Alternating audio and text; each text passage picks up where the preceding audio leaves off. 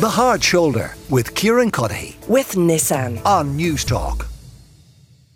Stella O'Malley, psychotherapist and author of What Your Teen is Trying to Tell You. Is it just my imagination, or were people actually in better form over the weekend because it was sunny? Oh, it's not your imagination.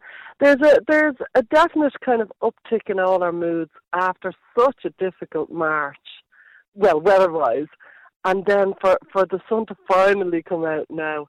It does make a difference. We can pretend it's something like minor, but it's not. It really does add a kind of an expectancy and a kind of a hope to people's mood in an extraordinary way. In the Irish psyche in particular, because we don't get many good weather, we tend to have this quite a spontaneous personality that's quick to grab some fun when we've got the chance, because we have to. We've had too long a winter. We've learned the very, very bitter lesson that you have to grab your fun when you can get it. So is it a psychological thing there, or is there something chemical that happens when you're out in the sun? Oh, it's both. You know, there's a physiological impact, or you could say chemical, insofar as there is serotonin-inducing kind of impact of the sun on your skin. So when the sun kind of hits your skin, it does mean that, like, let's say, vitamin D and other vitamins and minerals that kind of do lift your mood. And some people who have low mood are lacking in those vitamins and minerals.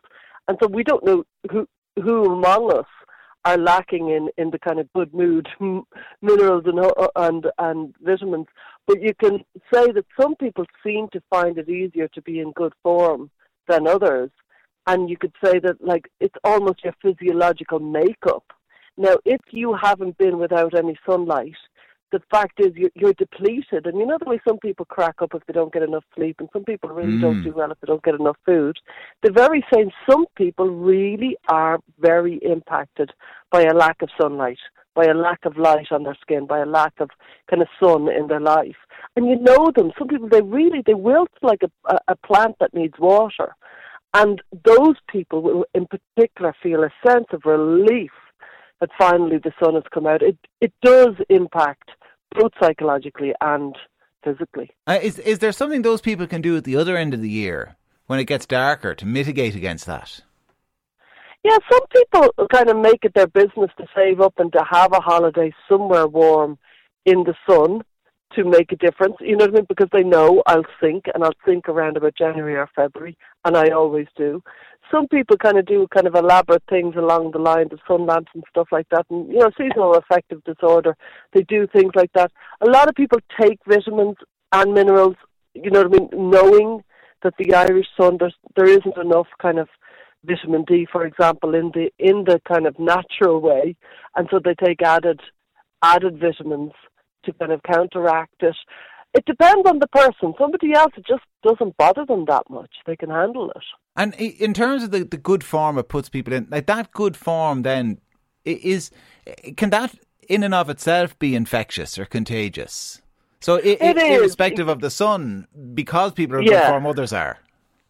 It does. It kind of feels like a little bit of lightning has gone through Ireland today, thank God. And it's a great part of us, you know what I mean, that there's a feeling of, like, in countries where you can expect weather, and there is good weather, and it's every single day, it is pleasant, it's lovely, but there isn't that kind of electricity that you can get in an Irish city, for example, if the weather is nice, where people are smiling and kind of, hello, and it's very, very, very infectious.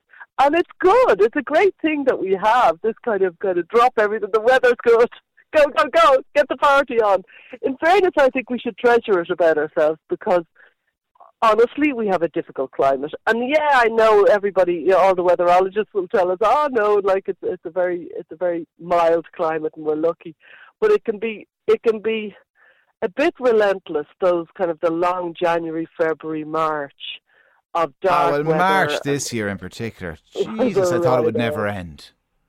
It was really hard, and people who are going through a hard time can really feel, it might seem trite to say it, but you're less active, you're not going out, you're less likely to meet your friends, you're less likely to do anything, you're less likely to start a new hobby or go out into nature. Then something like today happened, a nice bit of weather, and suddenly you start thinking, maybe I should go out, maybe I should do this, maybe I'll make some plans, maybe we'll have a party. and you start making plans, and it's really good for us. We really should get out more. We really should meet each other more. The kind of impact of a long, long winter, it can really buckle people who are feeling fragile in the first place.